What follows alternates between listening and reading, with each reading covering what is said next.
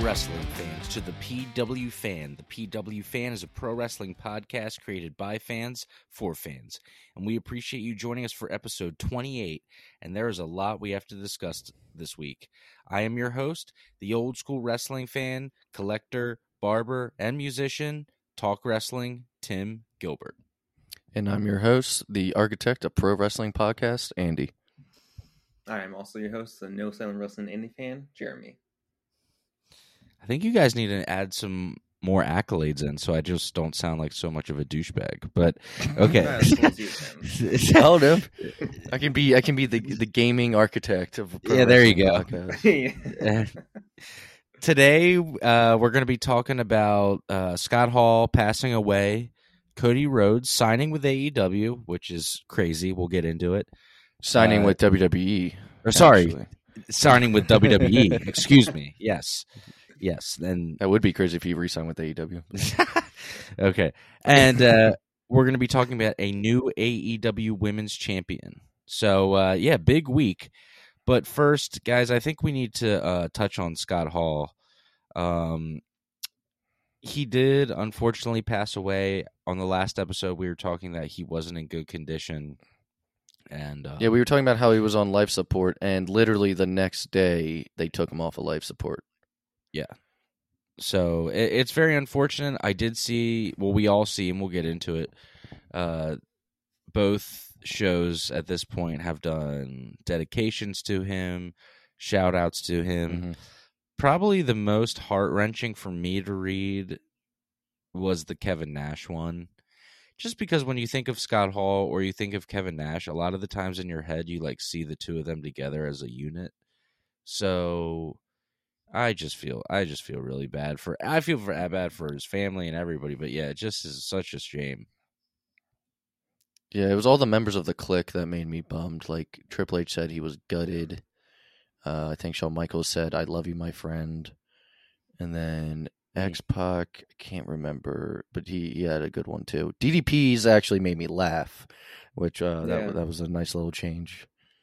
It's always hard to hear when you read all those stories like Kevin Nash, how he did his posts and like basically told like all those stories, and then you realize like how important he is to everyone basically. Yeah. There was a lot of not just like his close friends, but like just wrestlers in the industry who were like influenced by him or really liked his wrestling. And he was known for like being really like have a really good mind for the business, and a lot of people would come to him about that kind of stuff. Yeah, I wanted to touch on like last week. I just wanted to bring up a couple Scott Hall things, and then we'll move on. But and just in light of recent events, I love Scott Hall. Like I said last week, I got tons of figures here. I'm a big action figure guy. I'm not ashamed to admit it. And I got, I think, like 6 Scott Hall figures. That's somewhere behind me in this room. So he's definitely a person that's made an impact on my life. I've loved the NWO. He just was so cool, like he had like a swagger to him that like I not envied, but like just like even when you're like walking around, it's like, man, like it's almost like I wish I was that cool, like he didn't even have to try. Bad guy. Yeah, he didn't have to try. That was just like how he is, the way he talked, like all that stuff was just like him as a person, which is super cool. And then he expanded upon that with the Razor Ramon character, adding a little bit of like the accent in there. And then when he was in the MWO, it was just cool to the max. Like that was like everything that at the time, especially in the 90s, like they were current and hip. They brought the hip hop influence into the wrestling world, wearing like the Tupac bandanas and stuff. But what we all did this week, I know at least Andy and I did, we were talking about it, is we watched a few Scott Hall matches. The one that I did watch was him and Bret Hart at the Royal Rumble. It was for the WWF Championship. It's a great match. That's the same one that I was going to say I did. Okay, cool. No, that's good, though, so we can like get into it a little bit. So I think that that's a good one to choose because, one, a lot of people are familiar with the NWO, WCW Scott Hall stuff. Not a lot of people besides, I guess like new gen fans have seen much Razor Ramon stuff. Like a lot of people have seen that ladder match because that's been on like every DVD and highlight reel forever, the one against Shawn Michaels for the double Intercontinental title. But this is an interesting match because one, Scott doesn't, or Razor Ramon in this match, he doesn't win the match, and it's for the title. And that's kind of like the big story with him, is that he never won a world championship. He's like the best wrestler that never won a world championship. I would say him and Curt Hennig are the two. You know what's crazy? About this both match, very good Intercontinental champions, both those guys, but never won the main title. The crazy thing I didn't know was this was his only title match on a pay-per-view for WWF ever. Yep. And just like, you know, for me being like the in-ring, I like the in-ring stuff. I think this is a good one to watch because it shows that I think the NWO stuff sometimes gives Scott Hall and Kevin Nash a bad rap. Like Scott Hall wasn't a good worker or like couldn't wrestle, and it was all just like smoke and mirrors kind of stuff. And I think like this is a good example that shows that like he can do all that stuff. So he's not only like was a good worker, which everybody talked about, but his mind for the business was incredible. And last thing I'll say on him on my part is Sting. There's a story on it. There's lots of DVDs you guys can look. I think it's in the Razor Ramon DVD. But Sting was growing his hair and he was starting to change his character a little bit, and he wasn't really sure what he was doing. And this is the quote. He said, "Hey, are you growing your hair long?" And he said, "Yeah." He said, "Are you going to bleach it anymore?" He's like, "No." And he said, like, "Are you still going to wear like the happy-go-lucky good guy tights?" And he was like, "Well, I'm not sure what I'm doing yet." And he asked him, "Have you ever seen the movie The Crow?" And he said, "No, I haven't." So then he explained to him what it was, and then I guess Steve Borden went home and watched the movie. And that's how the Sting Crow character, one of the most iconic wrestling characters ever, maybe in the top 5, was born. And that's all Scott Hall just giving somebody like a little bit of an idea and just saying, "Hey, you should do this." And I just think that's so cool because this Sting Crow character is so influential on my wrestling life. Like, I love that character, and that came out of Scott Hall's brain in a way, which is pretty cool. Yeah, that's crazy. Yeah. So at least for my part on this match, one of the reasons I chose it and also watched it again, because also like obviously because Razor Ramon's in it, but Bret Hart is also one of my favorites ever. So agreed. And I don't think they really had many matches at all other than this one, right? Yeah. And just real quick, like CM Punk said, Bret was always right. Yeah. All right, keep going, Jeremy. So, yeah, this was one of the few between these two. So that's one of the reasons I chose it.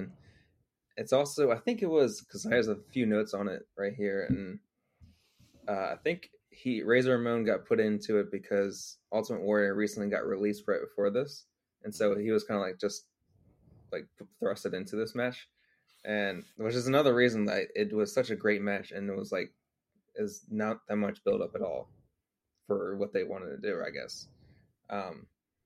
Yeah, I just and the psychology that he always brings into it, it's like the part that like I think during this match, he was like focusing on the ribs because he didn't want to like obviously get into the sharpshooter and all this stuff. It's just like those details in the matches that maybe you don't see all the time right now anymore. I love that about matches when they hint at there's something going on that is going to come into play later, and that's storytelling. So like the ribs are like, there's lots of matches where things like that have been planted in the beginning where it becomes a factor later on. So yeah, I totally get what you're saying. I thought the match was cool. But Andy, so you watched a few, man. What do you got for us? Okay, so I didn't plan on watching a few. It just happened because, okay, so my original pick was, well, one, I wanted to pick a match I'd never seen with Scott Hall or Razor Ramon. So I picked The Rock versus Scott Hall on SmackDown. It was like 2 weeks before Mania 18. and because I'd never seen them wrestle each other before. So I started watching it, but I think after about like only 5 minutes of wrestling, the NWO got involved, and then Austin came out with chairs, and it was disqualification basically. So you're like, there was no clear winner. So you're like, all right, this isn't a good enough match to review for. Yeah, I get it. Yeah, and for those like 5 minutes that they were actually wrestling, it was good, but I was just like, this isn't a good one to review. So then I was searching. I was like, 2004 Impact Wrestling, Scott Hall versus AJ Styles. I was like, okay, that's an interesting choice. It was only like what? It was only 2 years after that Rock match. So I was like, okay, like his issues weren't as crazy as they would eventually get to be. And this was actually, it was a good match. And I was going to talk about this one, as my only one. But then I found out that Razor Ramon on a Monday Night Raw Intercontinental Championship match wrestled Owen Hart. And I was like, I gotta watch this. So I watched that, and that was even better than the AJ Styles match. Well, yeah, he's like 10 years younger and facing Owen Hart. Yeah, it was like January. It was like January of 1995. It had to have been like right before he left to go to WCW.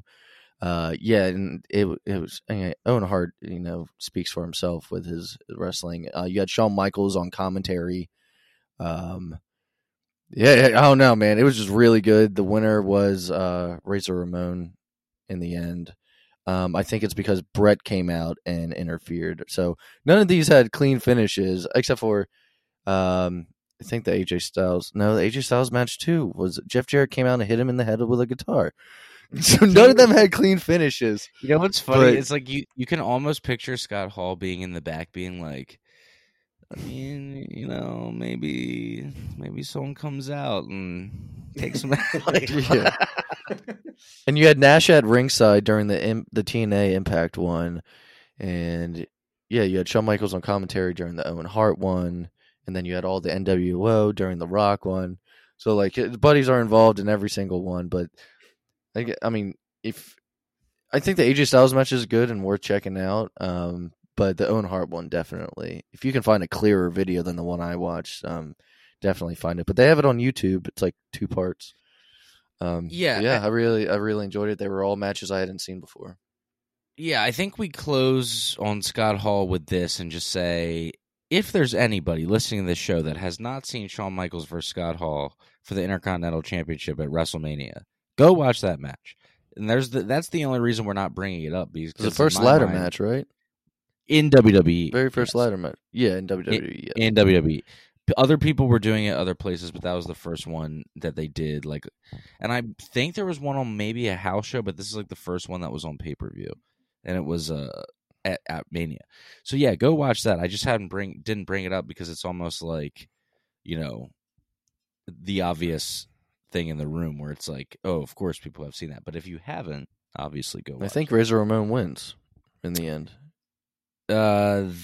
That one, yes, he does. He stands on top of the ladder with both belts. Yeah. Now, a lot of people will say, "Oh, Shawn had a match with a ladder in that match," and I don't think that's fair. Like, I've gone back and watched it a lot, and like Scott does his thing too, and he's awesome.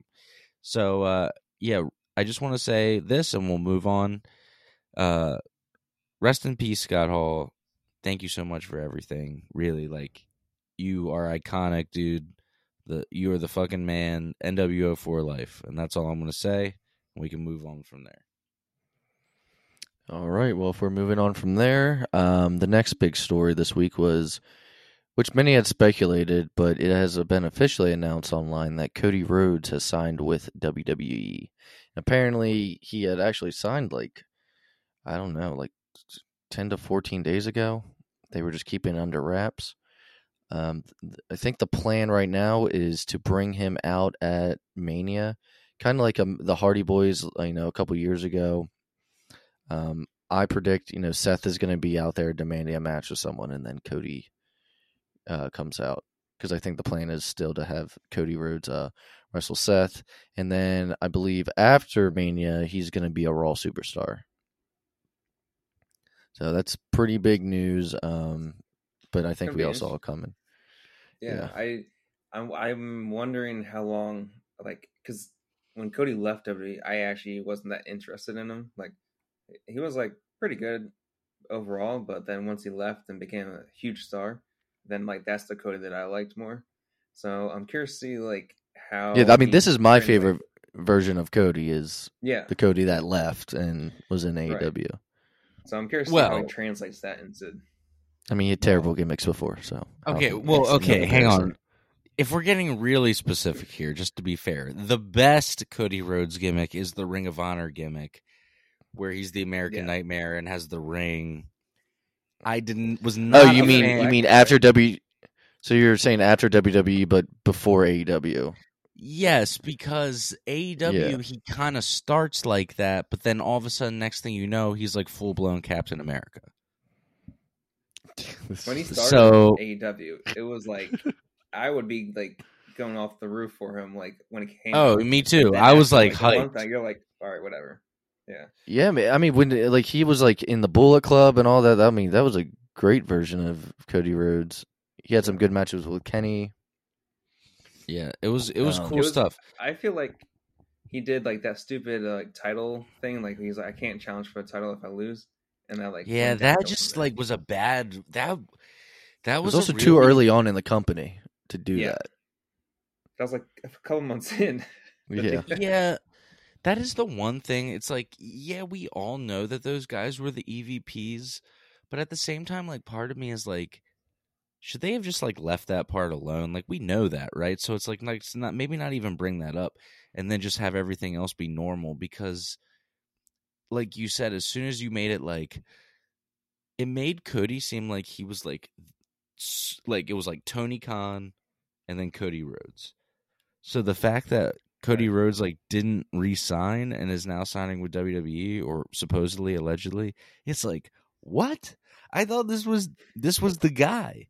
Like there was the Cody gif where he's like doing the Hulk Hogan ear, where it's like any talent that like was about to leave WWE was like, oh, come to AEW, and all of a sudden he's not there anymore, and I'm like, it just, I associated him so hard with being an office person with AEW, and the fact that maybe he really wasn't that much. I don't know. Well, you know what's funny about this? So before we started doing the podcast, there's a resurfaced Cody Rhodes interview about AEW that does not age well. I don't know if you guys saw this. He said in the interview, he said, "I want to stay an executive vice president of All Elite Wrestling, and I've told Tony Khan this until I die. This is the end of my road. I can't necessarily go back. That others can change, but I really can't." Well, and I'm not going to get I'm not going to get super philosophical with our listeners because that's not what we do on the show when we're talking wrestling. But sometimes when you say something and you remember what you say, it almost affects your decision on what you're doing, because you hold yourself accountable for your own words, and it's almost like you don't want to let yourself down. But at the same time, if it's for your mental health or if there's other reasons, obviously that's a different story. My thing is, dude was getting paid, right? Either way, no matter what company he's going into. Yeah. Like, he might get more. He also had a kid during that time. Like, his life had changed a little bit. Right. But my thing is, like, he knows that he said that, right? So when you make that, I'm sure when you make that decision to leave, in your head, you have to know that you're going against something that you've said, and there's probably going to be backlash. And there is. But, he's got to do what's right for him. Like, I have a mixed opinion on it, and it sounds like I'm, like, back and forth, because he just got me so hyped on, like, being like, yeah, we're going to show WWE what's up. And then all of a sudden it's like, dude, you went back to WWE? What the hell? Like, you just, like, went against literally everything. Yeah. But we don't know the how it was backstage and all that. We don't know. And that's the thing, like politics stuff. So Chavo Guerrero said that, for his experience, like, it's not that it's bad. It's just not like maybe it's not like the amazing thing that everybody makes it out to be. You know, he just said that there's a lot of people. Chava does seem a little bit bitter. He's a little bit. Chava is bitter when he's saying this stuff. Yeah, well, yeah, my man didn't get that call back. I think he's a little upset about that. Yeah, and Tony Khan in that post media scrum thing is like, yeah, I should probably call him back. Like, yeah, he's just ripping you apart right now. Dude, well, Tony Khan, I hope Tony Khan. No, I just want to say, like, Tony Khan's like cool, but he can be a little sus sometimes too. Like, he's just like just it's kind of sketch. Like, he's just like, oh yeah. And then, dude, I'll just never ever forget the reason why I fired Big Swole is this Dynamite tonight or whatever it was, Rampage tonight. Yeah. Well, let's close up 2 separate tweets, guys. Let's close up for Cody Rhodes, and just by saying, like, I hope when he comes to WWE, he doesn't just get pushed to the wayside, like being the new toy for a few weeks and then just like dropped. Bro, let's hope that doesn't happen. Because I'm just keeping it real. Or even goes back to Stardust. Maybe not the Stardust thing. Maybe he'll draw the line there, but even there's ebbs and flows. He's got that neck tat now. There's ebbs and flows in WWE.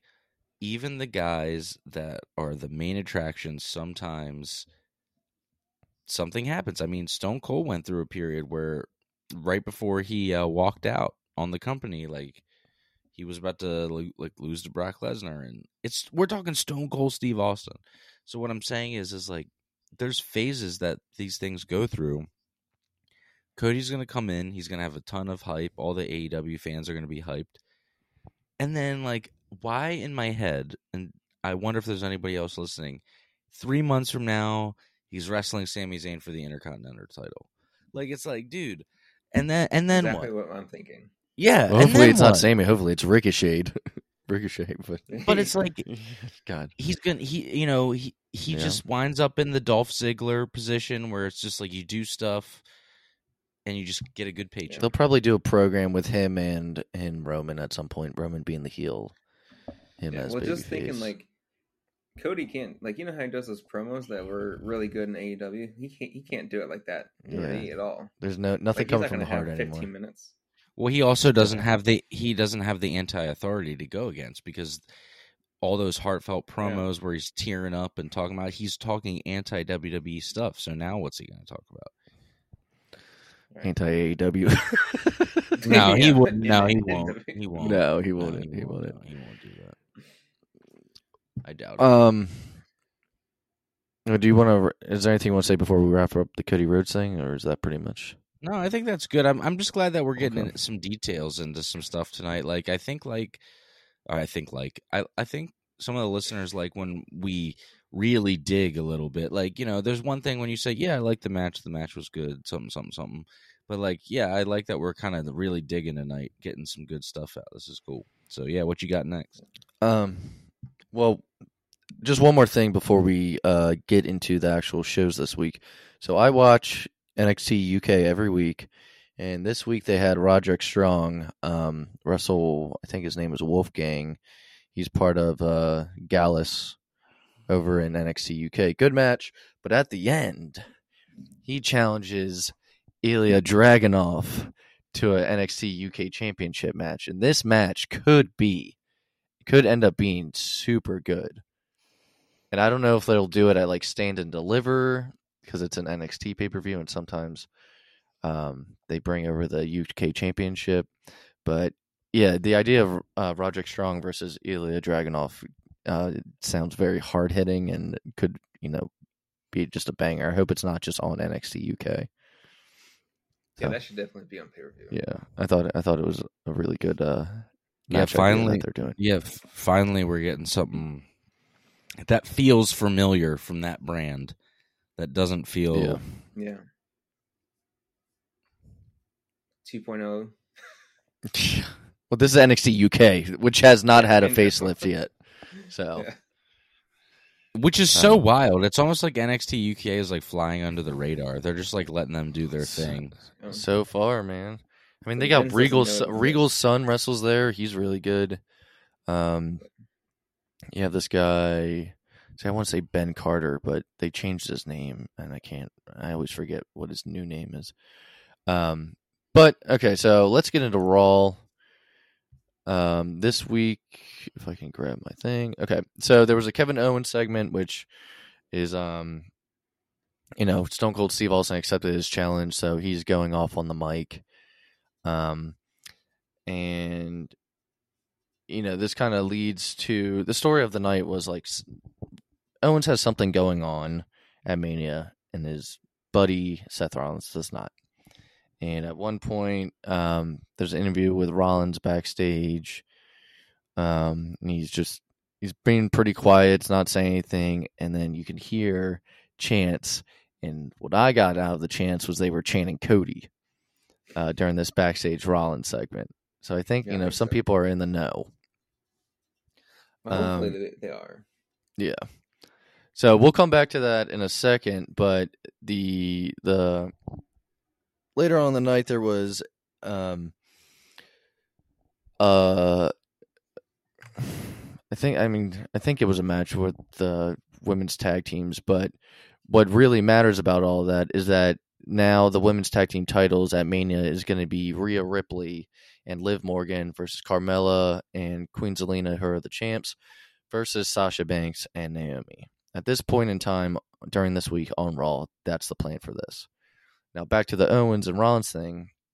Sometime afterwards, Rollins backstage with Kevin Owens, and he basically Owens is trying to talk to him, and he's like, make your own, make your own moment at Mania. So Rollins says he has an idea, and he's going to tell everyone later in the night. Again, we're going to have to get back to that as the show goes on. It's in and out with this Rollins and Owens thing. We get another Edge segment in the ring, which was, very good. They changed his music. I personally hate it. He no longer has what in the classic. Hell? It's his favorite thing. He's talked about it so many times. He's like, I have the best theme music ever. Like he just might in wrestling. He's one of the best. I wonder what kind of convincing that took. Or maybe it was his idea. I just highly doubt it, considering. Maybe it's just for this version of him, this dark, and that's what this segment was about, like him just being dark. Did you guys watch this segment? Like, he's just a darker Seth Rollins. Obviously, he's the heel, or darker Edge. Obviously, he's the heel in this AJ Styles and Edge match at Mania. I think AJ Styles is returning this week after being concertoed twice and missing Raw last week. So I think AJ is going to confront Edge. It did seem kind of like in a segment. There's like, let's just have the heel go out and give a promo while the other guy heals. Yeah, just just to fill time. They really didn't have to. They could have just waited till next week when AJ comes back. But because this like another replay of whatever happened last week. Yeah, because this segment wasn't nearly as good as the one he had done last week when he came out in like the suit and the all black, but it's just the further storyline. So I'm assuming the music change is definitely going to be temporary. Oh God, I mean, he's going to come out to Mania to this music, like, not a fan. I think some people are. I just wasn't. So that maybe it's just me, but so Seth Rollins' big idea is that he's going to have his own talk show at Mania, and he's going to have Stone Cold be his guest. And Owens is like, "What? What is happening?" Owens is like, "What?" He's like, "That's my guest." He's like, "No." He's like, "But he should be my guest." And the idea for the main event of this night is Sonya Deville says, "You guys are going to have a match, and the winner gets to have Stone Cold Steve Austin as the guest." One, it doesn't make sense because they've been hyping up Owens and Steve Austin and their storyline. So even if Rollins wins, it would just be like, what? They have the match. It was a good match, but Owens won, so he's still having Stone Cold, and Rollins does not have an opponent. But like we said, I'm like 99% sure it's going to be Cody Rhodes at Mania. And it's going to happen in some way. It was like they just needed something on the show, and they did that. Yeah. I don't know, dude. It was a stupid idea. made by bad creative. Yeah. So and you forgot the part where if you're watching on YouTube, that's the only place you're going to be able to see this. But it's a stupid idea. Be bad creative. Oh, and then you did the Jericho face. Yeah, he does like the blue steel. He was doing a lot this week. So yeah, let's get into that because that was all that is going on with Raw this week. Let's get into Dynamite. I might run through it a little bit quicker than normal just because we had such a long beginning before we got into these shows. But this week was the St. Patrick's Day Slam. Our first match was Adam Cole with Red Dragon versus Adam Page and Jurassic Express. Doesn't Adam winners Cole... were Adam Cole. No, you keep going. I'm sorry. Oh, you can say whatever you want. I don't care. No, I was just gonna say, like, obviously because it's Undisputed Era, but doesn't Bobby Fish and Kyle O'Reilly coming out with Adam Cole just look so right? I'm like, this is just how it's supposed to be. It like just yeah, they wait for him at the top of the ramp, and then Cole comes out, and then they all pose when Adam Cole does the Bebe in the ring. It's just like, yeah. And they were coming out to Adam Cole's music, which is very, probably on purpose, reminiscent of the Undisputed Era music. And like it just, you're right. It does look right. It feels right. It just looks right. It feels right. I'm like, yeah, this is. I miss those guys. I love the Undisputed Era, man. Sick. But the winners of this match were Adam Cole and Red Dragon. There was some cool spots. There was like a triple like moonsault spot where Luchasaurus was on the apron, does a moonsault. Don't remember who's doing to who, but then someone was I believe Jungle Boy was in the ring doing the moonsault, and then Hangman Adam Page did a moonsault from like one of the turnbuckles at the post to the outside, and it was all done at the same time. It was a cool little spot they did. I'm sure Adam Cole and Red Dragon were waiting around to get hit, but it was a nice little spot. I enjoyed the match. Adam Cole seems to always open up shows in some way, which is what this was. Yeah, that was a great way to start the show. I thought it was interesting. Like when they first came out, like Red Dragon, Adam Cole got like a pretty good pop, and then Jungle Express came out, or Jurassic Express. Jungle Express. They came out and they're like, the crowd went crazy, and I was like, what's going to happen with Hangman? And he came out, and it was like the biggest pop, and I was like, all right, so he's still, people are actually believing in him for a champion. So after this, we had Keith Lee, Ricky Starks, and Powerhouse Hobbs backstage. It seems like Keith Lee is now in a program with people from Team Taz. It seems like when you're a new person, you have to go through Team Taz to be like initiated into AEW. Yeah, right. You can't go through anything else. Yeah, which we'll talk about more of someone else who's now dealing with Team Taz because of the Keith Lee once we talk about Rampage. We had a match though afterwards. It was Jon Moxley and Bryan Danielson with William Regal versus Chuck Taylor and Wheeler Yuta with Trent Beretta, Orange Cassidy, and Danhausen. I thought this was actually a really good match, especially Wheeler Yuta is really good. Yeah. I'm not big on his look, but he's really good, and we've covered some of his matches before in the past, and I think it was his match against Adam Cole we talked about a while ago, and I thought it was really good. But the winners were Moxley and Danielson. Who didn't see that coming? When Orange Cassidy and the Best Friends and that whole group is leaving, Wheeler Yuta goes back into the ring, and he goes to shake Regal's hand. But Regal slaps the absolute shit out of him, dude. I was like, God damn. Awesome. I was like, oh my God. And he gets in Regal's face, and Regal backs up a little bit and flinches, and then he starts smiling. Danielson gets up there, and there's no mic, but if you listen closely or read his lips, Regal says, "Why don't you prove yourself a little bit more, Sunshine, and then maybe we'll talk." They're calling it the slap of honor. They're calling it the what? Slap of honor from Regal. Oh, dude! Like Wheeler, that's so awesome. And then got right back in his face, and it was. I was like, God damn! But this is how you make a new star. Like, no one cared about Wheeler Yuta before, and now like people were chanting. Right, we're talking about him. We're talking about him right now, aren't we? So the whole arena was chanting his name. And this is the kind of thing, though, that Danielson was talking about. Like, we should take someone under our wing. Yeah. So we'll have to see where it goes from there. But yeah, I like Regal with this group. This group is a force to be reckoned with. And Regal was on commentary, wasn't he? For this one? I thought he was on just at the side. Oh, maybe he was on. Yeah. Maybe he was on commentary. I don't know. No. Yeah, no. Because he would have had to pass like Orange Cassidy and everyone coming back down the ramp then, because he ended up in the ring. So I think it was just at the outside. Yeah. Right. Okay.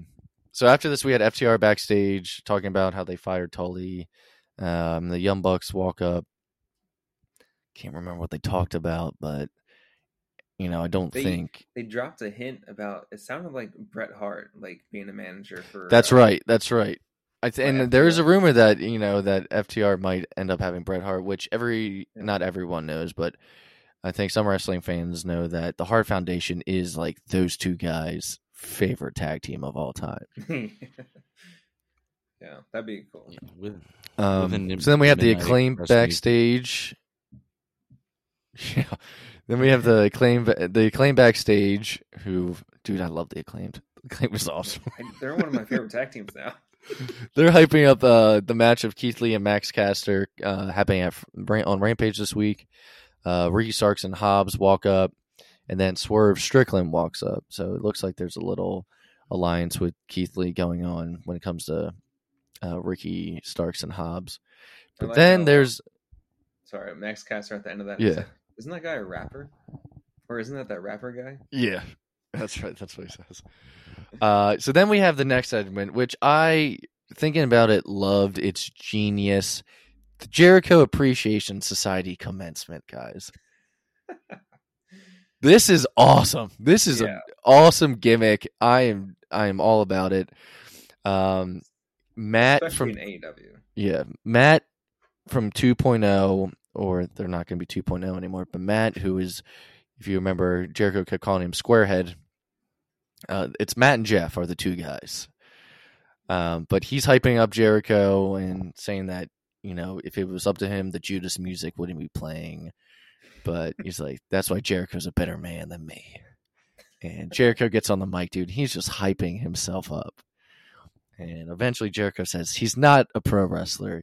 He is a sports entertainer. Dude, genius. Genius to get heat. Like, there's so much he can do with this now. It's I could just keep talking about it. Like, yeah, I didn't see this coming at all. Daniel Garcia gets on the mic and he says, if Jericho is a sports entertainer, then I am too. Yeah. And you hear like the crowd was like, no. And Matt and Jeff of 2.0 are changing their names and they aren't going by 2.0 anymore. It's like Cool Hand Matt something, and then like it's like something ridiculous basically that a company like WWE would come up with. He's like, we'll use our real names. But they're giving him like weird nicknames, like how Keith Lee was Bearcat Keith Lee, like, so they're like Cool Hand Matt whatever, and then Jeff has his own new name, and it's just I see what they're doing, and it's awesome. Yeah. And Jericho was talking about that he donated money to Daniel Garcia's accident that he had a few years ago, and that's why Daniel Garcia is with Jericho. And again, that's another thing, like WWE sometimes brags about what money they donate in their sports entertainment. Like, this is just another one. Like, genius, dude. Fucking genius. Jake Hager gets on the mic. He says, we are the JAS and we beat up pro wrestlers. And they say 2022 is the era of the sports entertainer. Love it, dude. I hated it like when it happened like last week in the name. And I'm like, this guy just gets to be big headed and hype himself up all the time. And it's awesome. It's so good. There's so much you can do with it. Yeah, that line of like, we're sports entertainers and we beat up pro wrestlers is amazing. And they're in a pro wrestling like dominated company. Tim, you've been quiet. What's your thoughts? I get it. Yeah, I thought it was good. I like the heat that it You don't like it? No, I do. Okay. All right. No, I do like it. Yeah. I get the thought process behind it, and it's like, dude, genius. Dude, the guy just keeps reinventing himself. Like, I like him better. It makes the gimmicks work. Yeah, that's true. Yeah, because the Inner Circle was awesome at first, and then they became like baby faces, and it seems like when he's a baby face, it seems like he's just waiting around to be the next heel. Yeah. So I love this segment, guys. You know, it helps people like the guys from 2.0 and Daniel Garcia. It also gives a push. They still never do anything with Jake Hager. I don't get what's going on with him, but I don't even know if he wants a push. Yeah. He's just like, I'll stay next to Chris. So after this, we had Scorpio Sky versus Wardlow. Wardlow's getting his TNT Championship match. At one point, at the end, Sean Spears walks out, though. And well, first, how did you guys feel about the match? I thought it was good. Wardlow got to shine a little bit. I didn't think it was anything crazy. It wasn't anything crazy, but it was good. Yeah. I don't like the American Top Team stuff at all still. No. And I'm about to get into that because there was some stuff I'm just like, why? You just going to wait till I talk about the American Top Team stuff, Tim? Is that what you were about to get into? Yeah, I have a story from the barbershop of a customer who's not a pro wrestling fan, but he's an MMA guy, and he was asking me questions. So we'll get into it when we get there. Okay. So, yeah, towards the end of the match, Sean Spears walks out and distracts Wardlow, and MJF pushes Wardlow into the steel post. Scorpio Sky wins with a roll-up, which was weird after Wardlow was dazed from getting pushed into the post. So the winner and still TNT champion was Scorpio Sky. Afterwards, Wardlow gets attacked by Austin Vanderford from American Top Team, not even a wrestler. He just gets attacked by one of the American Top Team guys. I don't know if this is the guy that's like married or dating Paige Van Zandt, but he's out there. Okay, it is that guy. MJF is in the corner watching Scorpio Sky hold Wardlow as Sean Spears is about to attack, and then Wardlow breaks out of it, and he takes out Scorpio Sky and Sean Spears. And then Sean Spears, though, ends up hitting Wardlow with a chair shot. And I'm glad Wardlow put his hands up for it, because I hate when they just let it hit their head, like unprotected. Well, first Sean Spears hits him with chair shots, and that wobbles him. And then Austin Vanderford again, random fucking Austin, chokes out Wardlow.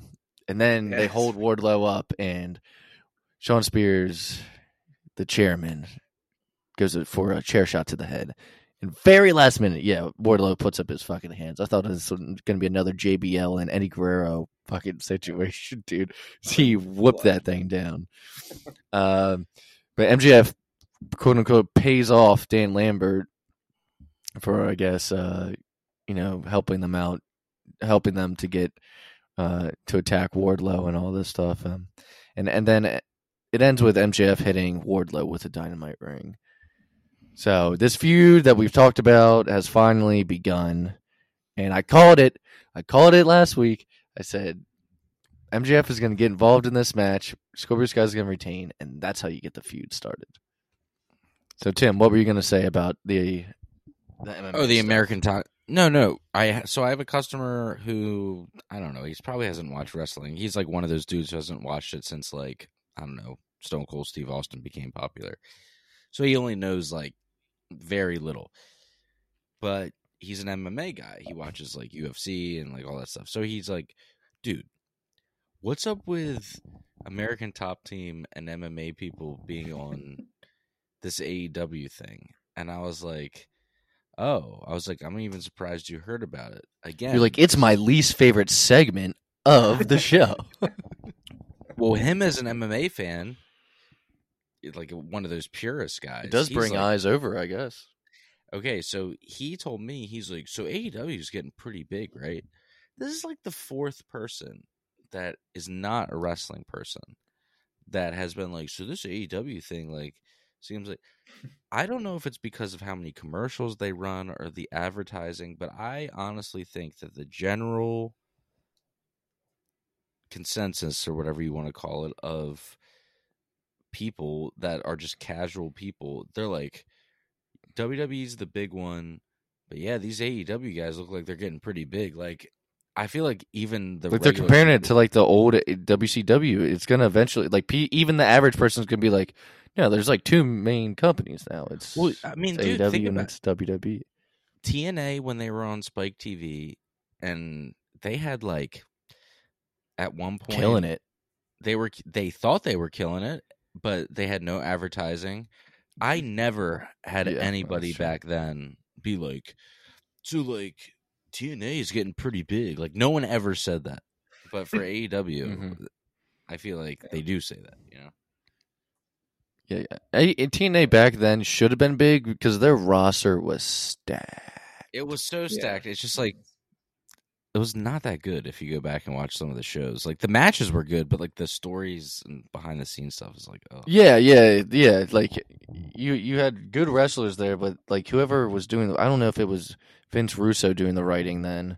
Bro, scum of the earth. We gotta get some TNA on the show if it's called TNA. What does Jim Cornette call him? Shit he calls stain. him something. Shit stain. Shit stain. He wants to piss on his grave. I know that. Well, I know Turner, like, because they're on Turner, so like Turner's really good at advertising their shows. Because you'll see them on like March Madness is on right now, and they'll constantly show it. Yeah, I think being on a network like Spike TV or something at the time really did hurt, TNA's thing, but because you would think that I know we're kind of getting off track, but like bringing over stars like Kurt Angle and Booker T and like Kevin Nash and even Hogan would have brought some eyes over. But yeah, I mean, if you didn't watch Spike TV, you would really have no idea that there was another company out there. But with AEW, you kind of see it everywhere. I've seen AEW advertisements on ones that isn't a TNT or TBS show. Look, I actually thought the 6-sided ring was kind of cool, but I also can see I liked it. That if you were looking through the channels, you would be like, "The fuck is this?" So like, you're like I kind of get both sides, you know. Well, it's almost like you'd be flipping through, and if it's NFL, and then you're like XFL, it's kind of like, what the fuck is this? Like, I get they're the same, but they're different, you know. Yeah, it's like it's not the same. Yeah, that when Hogan came in, I feel like he kind of ruined it too. Yeah, they were awesome before that. Yeah, Andy wasn't watching during that time, but so he missed the whole like redo of when they tried to redo the Monday Night War, and it was like awful. Oh yeah, just a fail. Yeah. All right, well, let's get back on track. We went on a tangent. So after the MJF Wardlow stuff, we had Jade Cargill backstage, and then we had the debut match of they are now going by the Hardys. It's a good choice. Which I don't know if they have to or they chose to. Hey, they're not boys anymore. They're not young men. Like the Hardys makes complete sense, and I'm not mad at it at all. Like, you know. But you know what I will get tired of, or I'm getting tired of, and I know they've only had one match. I think it's Excalibur, or maybe it's Tony. He keeps saying the Hardy Brothers. Dude, just call them the Hardys. It's like every time it's like the Hardy Brothers in the ring, the Hardy Brothers this, the Hardy Brothers that. I'm just like, please stop. Just, I don't know. I don't know why it's bothering me. Maybe I'm just nitpicking. But man with the mask, you've done nothing for me. That's what William Regal did say that. William Regal told Excalibur. So you're right. No, he was on commentary then. Because that's when he said to Excalibur. Yeah. You were right, Jeremy. Okay. Yeah, because he thanks JR as well. He's like, I know I didn't say anything, but you helped me a lot too. So yes, the Hardys you've done nothing for me. So the Hardys had their first match in AEW versus Private Party. fans were real hot to see, Jeff get tagged in and do his thing. And of course, the Hardys get the win with Jeff doing the swanton bomb off the top rope. And dude, he just landed. He landed so hard. Like there was no roll out of it. It was just flip, flop, land. He landed and pinned. Yeah, he landed into the pin. Like, so the winners were the Hardys. The Andrade family office come out to start some shit, and then Sting and Darby Allin come out, and yeah, I mean, Sting and Darby and the Hardys, have some alliance going on against the Andrade family office right now. So we'll get into that more once we get into Rampage for a little bit. But you seem to be doing something.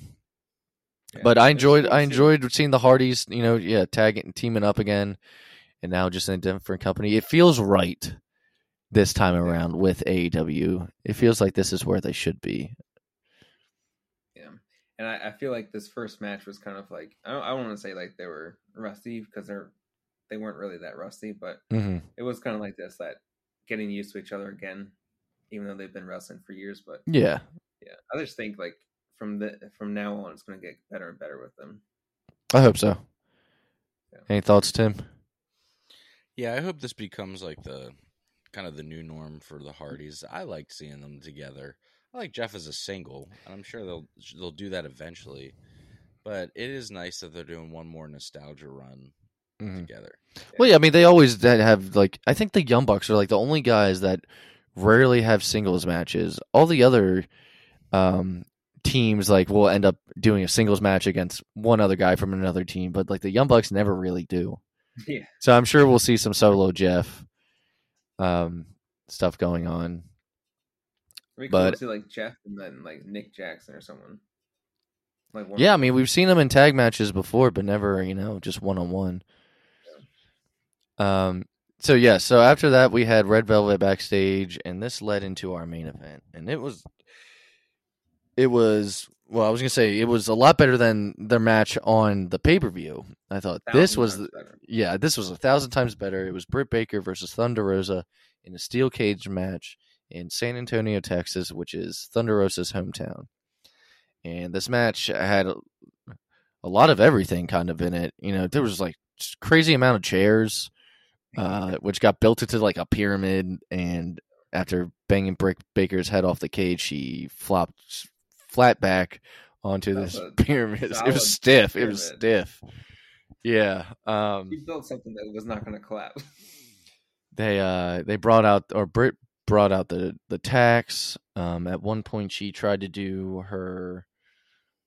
Is it called the lockjaw? Yeah. Her submission, but Thunder Rosa bit her fingers. That's cool stuff. So she couldn't do that.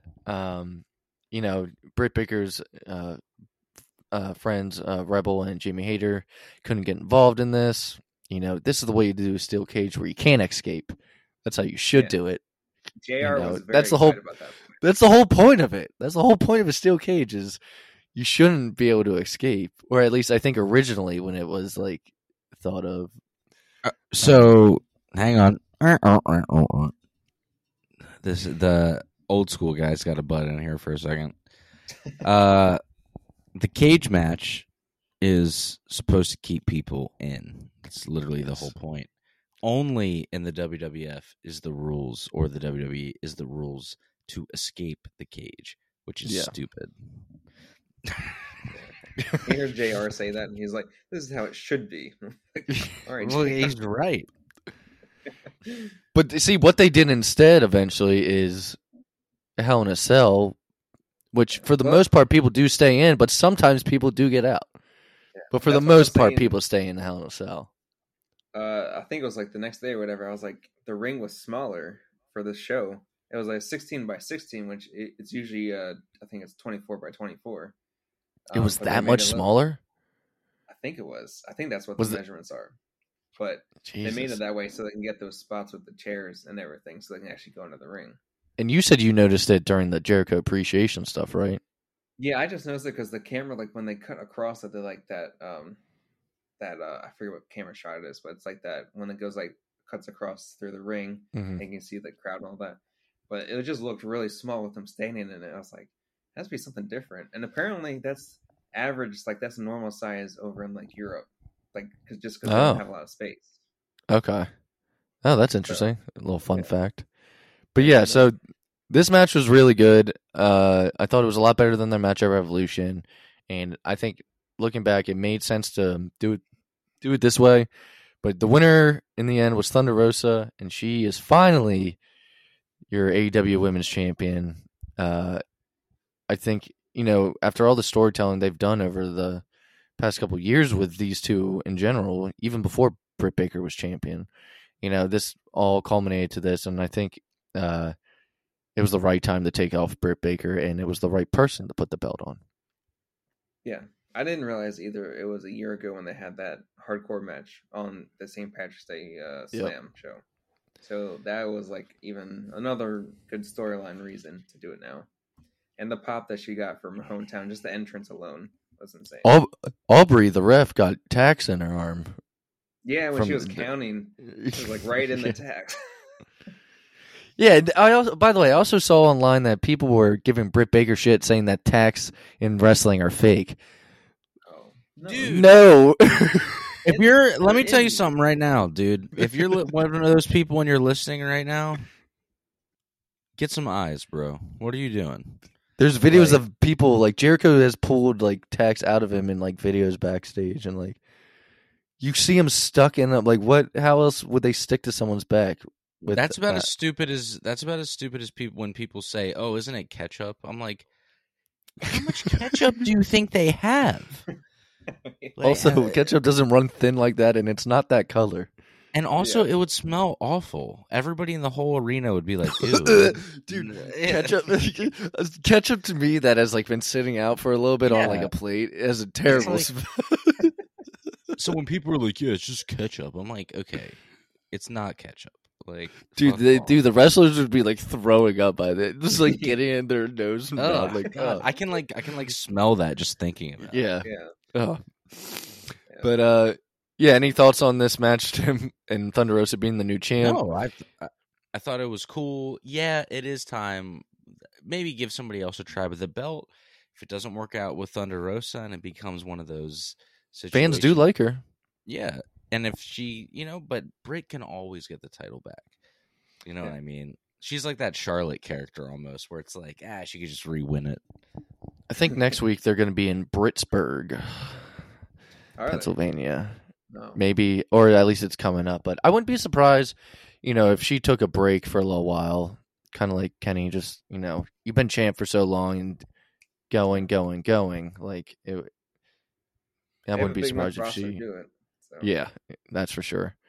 But yeah, so that wrapped up Dynamite. What are we looking at, guys? We're about like almost an hour in, so I'm going to try to run through this as quickly as possible, but still be able to talk about it. But so SmackDown this week opened up with Roman Reigns segment and the Bloodline with Paul Heyman. He's talking about how Brock's supposed to be there tonight, and then Heyman tells him no, his flight got delayed, and so. So then Roman's, it's always happening in WWE. It's always the reason. Dude, it's only time. It doesn't happen everywhere else. Yeah. And so, Roman, goes off basically talking shit. And then Heyman checks his phone. And he's like, by the way, this is only like a few minutes after telling Roman that the flight's been delayed. Now he's like, he's landed. Like, okay. And they're like, yeah, and he's on his way here. So they all leave the ring. They go to the back. He's not just on his way here, dude. Brock Lesnar's fucking there. All right.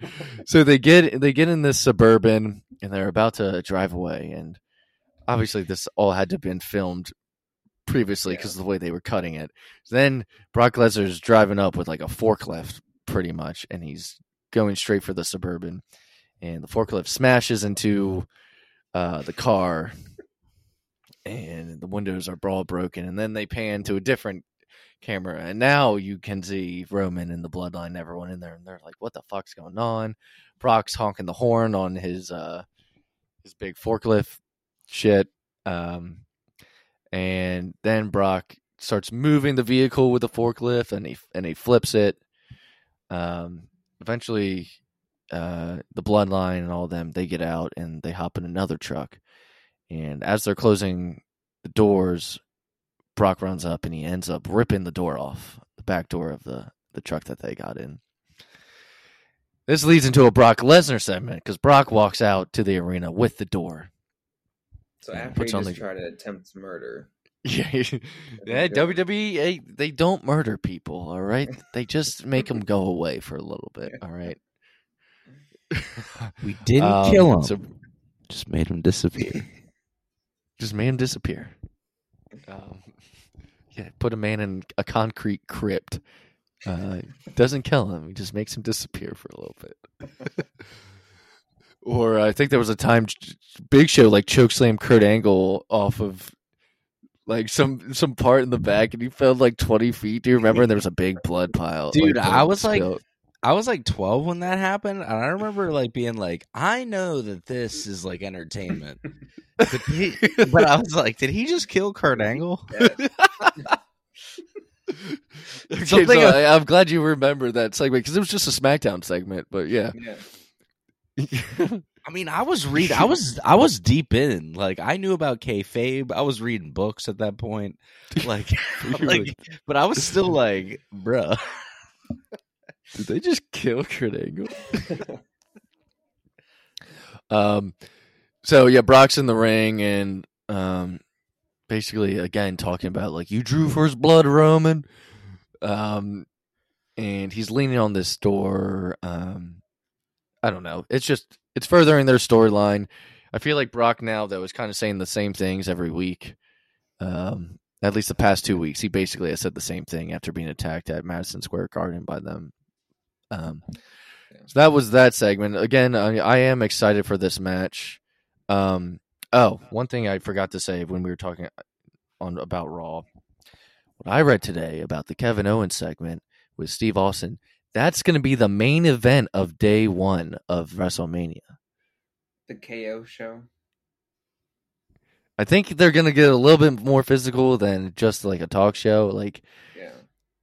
Stone Cold, I think, is like doing some training, but yeah, apparently that's the rumor right now is that's the main event on day one. Not like a Charlotte. I don't know what day Charlotte and Ronda is going on. I know Brock and Roman will be main event of day two. But like the main event not being a title match. Yes, and Cody and Seth is supposed to be day two. But yeah, you're not doing a title match for the... Yeah. I mean, I get why they're doing it because it's fucking Stone Cold Steve Austin. Yeah, but just do it like, midway through this 4-hour show.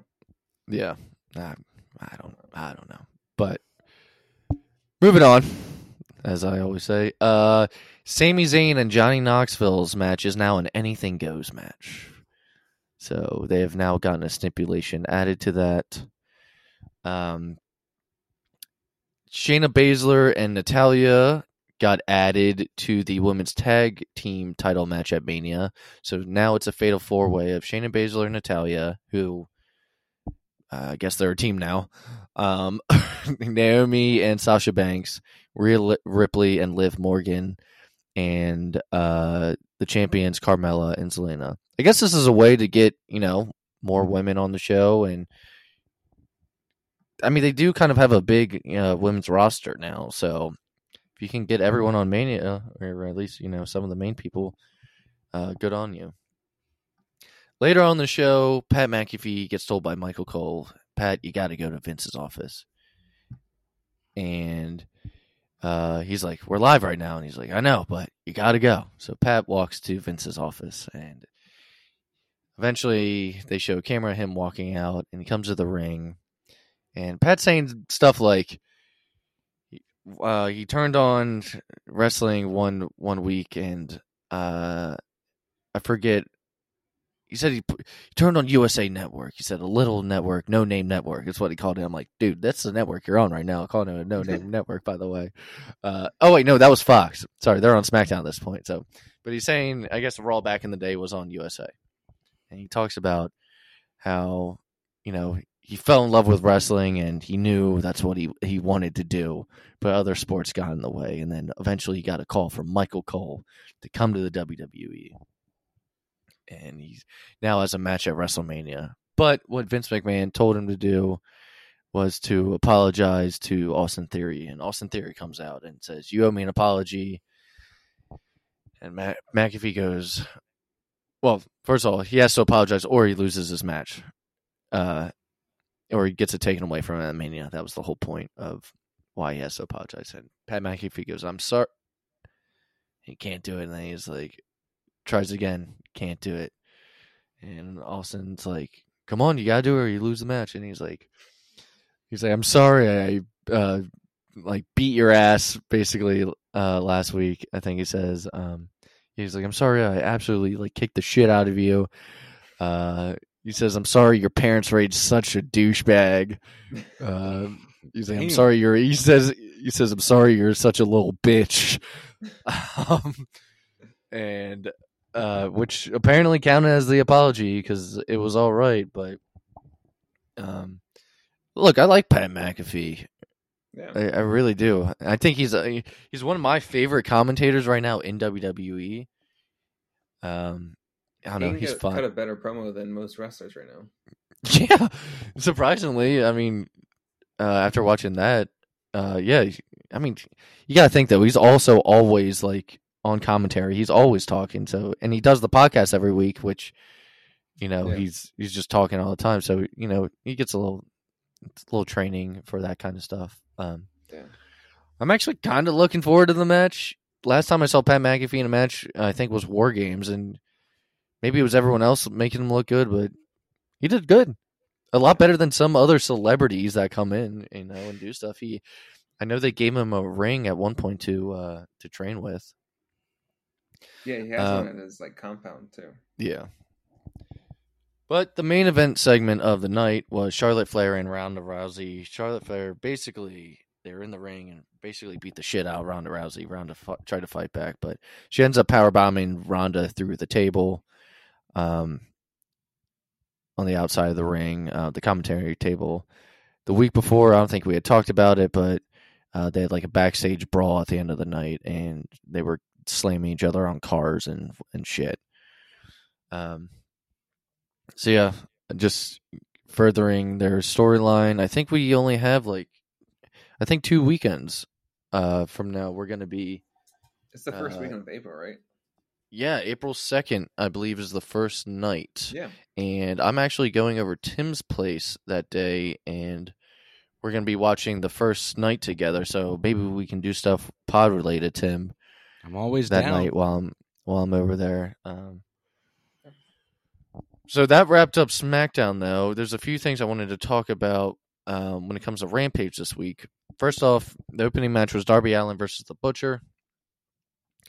Match was okay. Winner was Darby Allin via countout, which is something they don't really ever do in AEW. But afterwards, the AFO... I keep wanting to say AHFO, but it's not that anymore. So the Andrade Family Office comes out and attacks. And then the Hardys come out, and they come out to save Sting and Darby. And the Hardys are rocking a new shirt. They already have shirts made.